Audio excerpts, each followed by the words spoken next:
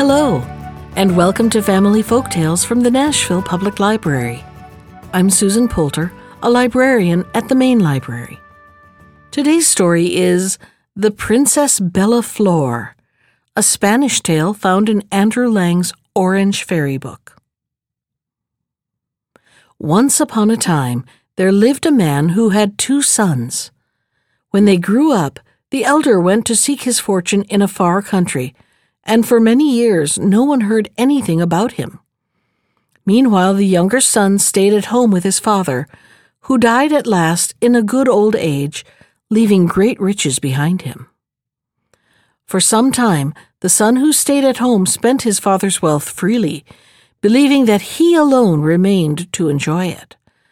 But one day, as he was coming downstairs, he was surprised to see a stranger enter the hall, looking about as if the house belonged to him. "Have you forgotten me?" asked the man. "I can't forget a person I have never known," was the rude answer. "I am your brother," replied the stranger, "and I have returned home without the money I hoped to have made. And what is worse, they tell me in the village that my father is dead. I would have counted my lost gold as nothing if I could have seen him once more." "He died 6 months ago," said the rich brother, "and he left you as your portion the old wooden chest that stands in the loft. You had better go there and look for it. I have no more time to waste." And he went his way. So the wanderer turned his steps to the loft, which was at the top of the storehouse, and there he found the wooden chest so old that it looked as if it were dropping to pieces. "What use is this old thing to me?" he said to himself. "Well, it will serve to light a fire at which I can warm myself. So things might be worse after all." Placing the chest on his back, the man, whose name was José, set out for his inn, and, borrowing a hatchet, began to chop up the box. In doing so, he discovered a secret drawer, and in it lay a paper. He opened the paper, not knowing what it might contain, and was astonished to find that it was the acknowledgment of a large debt that was owing to his father. Putting the precious writing in his pocket, he hastily inquired of the landlord where he could find the man whose name was written inside, and he ran out at once in search of him.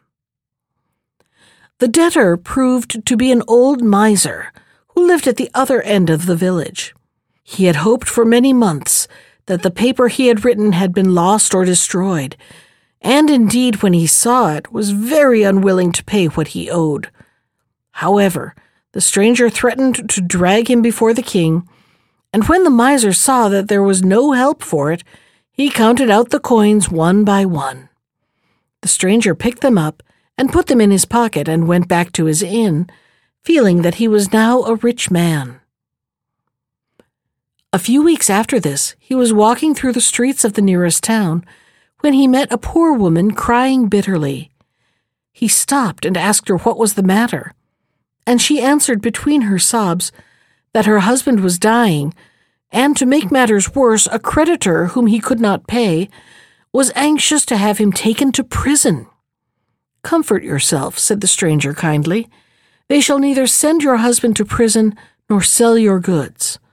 I will not only pay his debts, but if he dies, the cost of his burial also. And now go home and nurse him as well as you can." And so she did. But in spite of her care, the husband died and was buried by the stranger. But everything cost more than he expected, and when all was paid, he found that only 3 gold pieces were left. "What am I to do now?" he said to himself. "I think I'd better go to court and enter into the service of the king." At first he was only a servant who carried the king the water for his bath, and saw that his bed was made in a particular fashion. But he did his duties so well that his master soon took notice of him, and in a short time he rose to be a gentleman of the bedchamber. Now when this happened, the younger brother had spent all the money he had inherited, and did not know how to make any for himself. He then bethought himself of the king's favorite, and went whining to the palace to beg that his brother, whom he had so ill-used, would give him his protection and find him a place. The elder, who was always ready to help everyone, spoke to the king on his behalf, and the next day the young man took up his work at court. Unfortunately, the newcomer was by nature spiteful and envious, and could not bear anyone to have better luck than himself. By dint of spying through keyholes and listening at doors, he learned that the king, old and ugly though he was, had fallen in love with the Princess Bellafleur, who would have nothing to say to him, and had hidden herself in some mountain castle, no one knew where. That will do nicely, thought the scoundrel, rubbing his hands. It will be quite easy to get the king to send my brother in search of her, and if he returns without finding her, his head will be forfeit. Either way, he will be out of my path. So he went at once to the Lord High Chamberlain and craved an audience of the king, to whom he declared he wished to tell some news of the highest importance. The king admitted him into the presence chamber without delay, and bade him state what he had to say and be quick about it. "O sire, the Princess Bellafleur," answered the man, and then stopped as if afraid. "What of the Princess Bellafleur?" asked the king impatiently. "I have heard, it is whispered at court, that your majesty desires to know where she lies in hiding." "I would give half my kingdom to the man who will bring her to me," cried the king eagerly. "Speak on, knave. Has a bird of the air revealed to you the secret?" "It is not I, but my brother who knows," replied the traitor. "If your majesty would ask him—" But before the words were out of his mouth, the king had struck a blow with his scepter on a golden plate that hung on the wall. "Order José to appear before me instantly," he shouted to the servant, who ran to obey his orders, so great was the noise his majesty had made. And when José entered the hall, wondering what in the world could be the matter, the king was nearly dumb from rage and excitement. "Bring me the Princess Bellafleur this moment," stammered he, "for if you return without her, I will have you drowned." And without another word he left the hall, leaving José staring with surprise and horror. "How can I find the Princess Bellafleur when I've never even seen her?" thought he. "But it is no use staying here, for I shall only be put to death." And he walked slowly to the stables to choose himself a horse.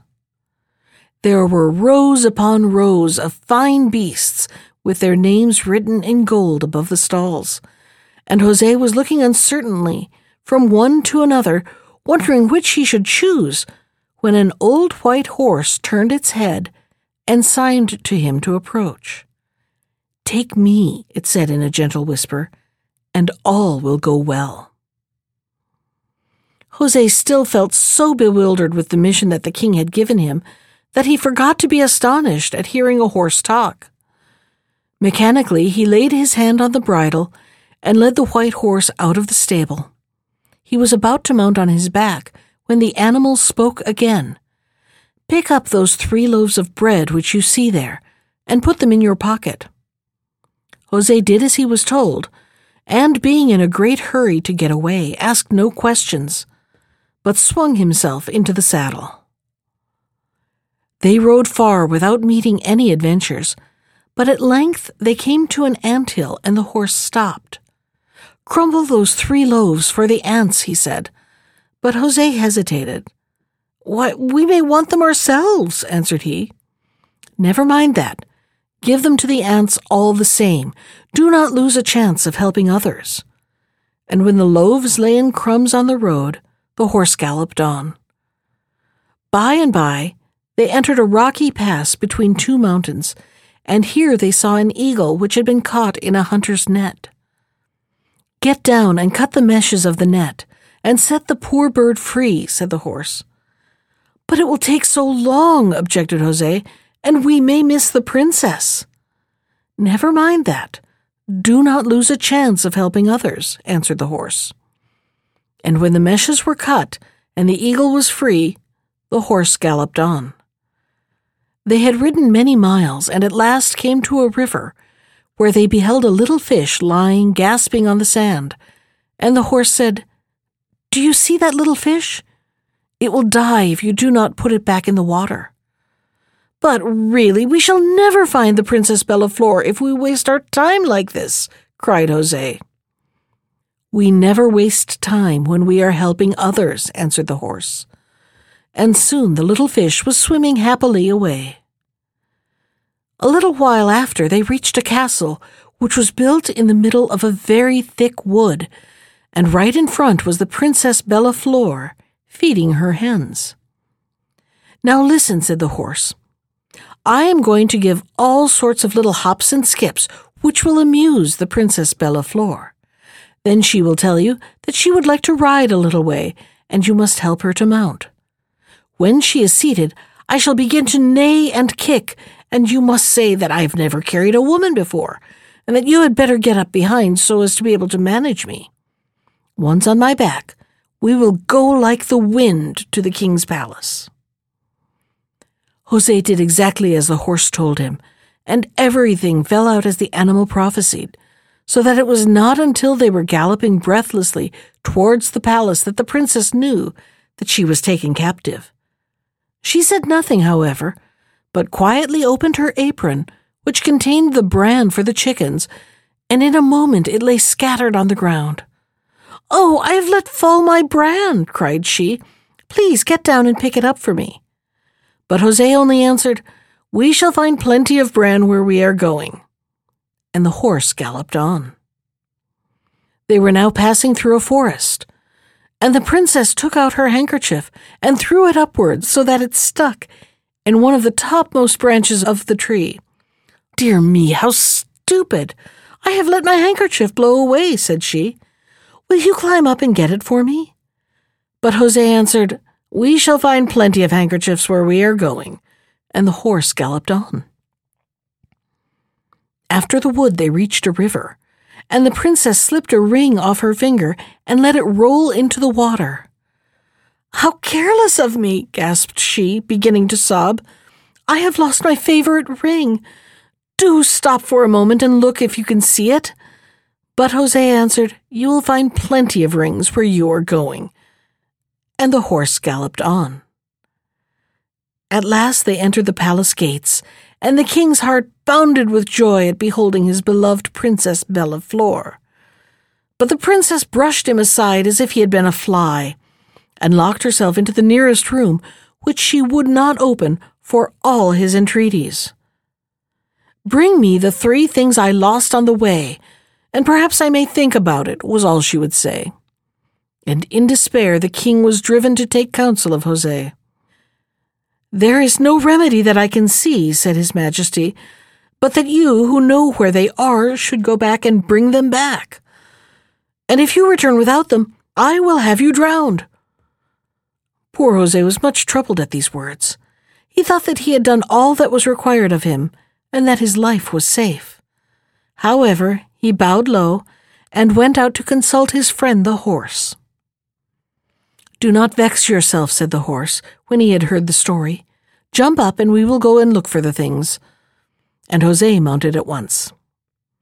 They rode on till they came to the ant-hill, and then the horse asked, "Would you like to have the bran?" "What is the use of liking?" answered José.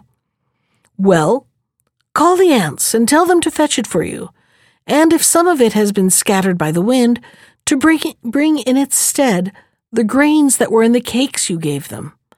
José listened in surprise. He did not much believe in the horse's plan, but he could not think of anything better, so he called to the ants and bade them collect the bran as fast as they could. Then he sat under a tree and waited, while his horse cropped the green turf.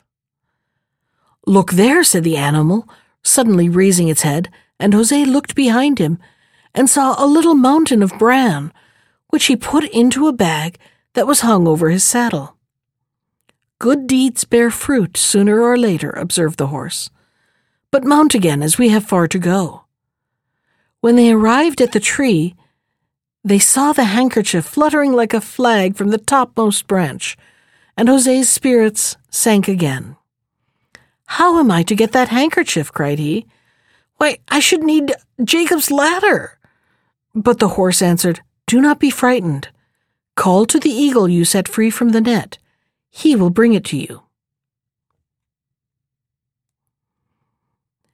So José called to the eagle, and the eagle flew to the top of the tree and brought back the handkerchief in its beak. José thanked him, and vaulting on his horse, they rode on to the river.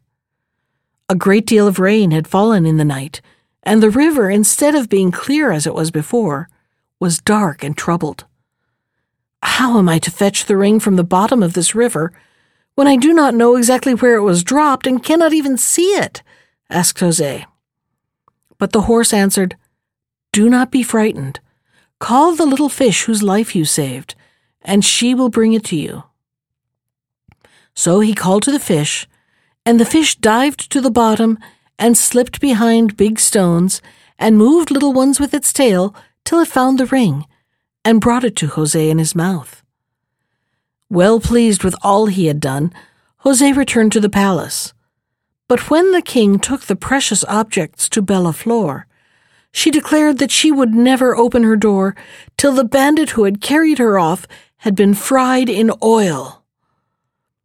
"I am very sorry," said the king to José. "I really would rather not. But you see, I have no choice." While the oil was being heated in the great cauldron, José went to the stables to inquire of his friend the horse if there was no way for him to escape.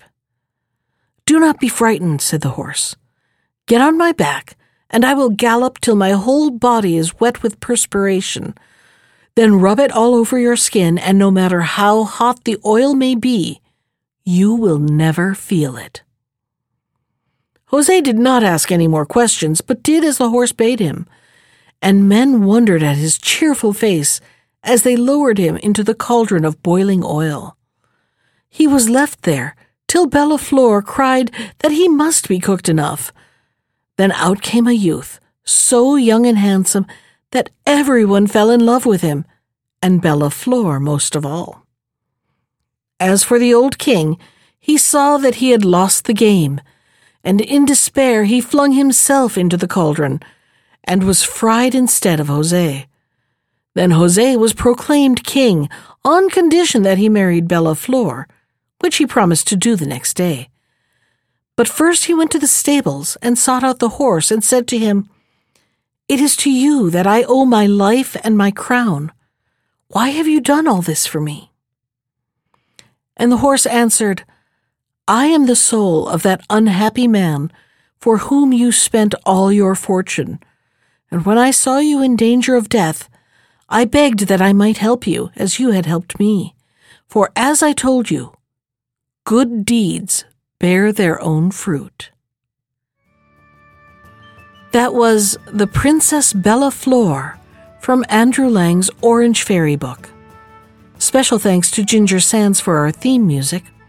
You can find more of Ginger's music at iTunes or on her website at www.gingersands.com. And if you'd like to comment on today's story, send me an email.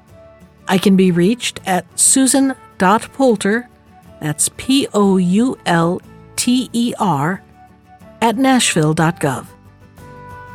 Thanks for listening.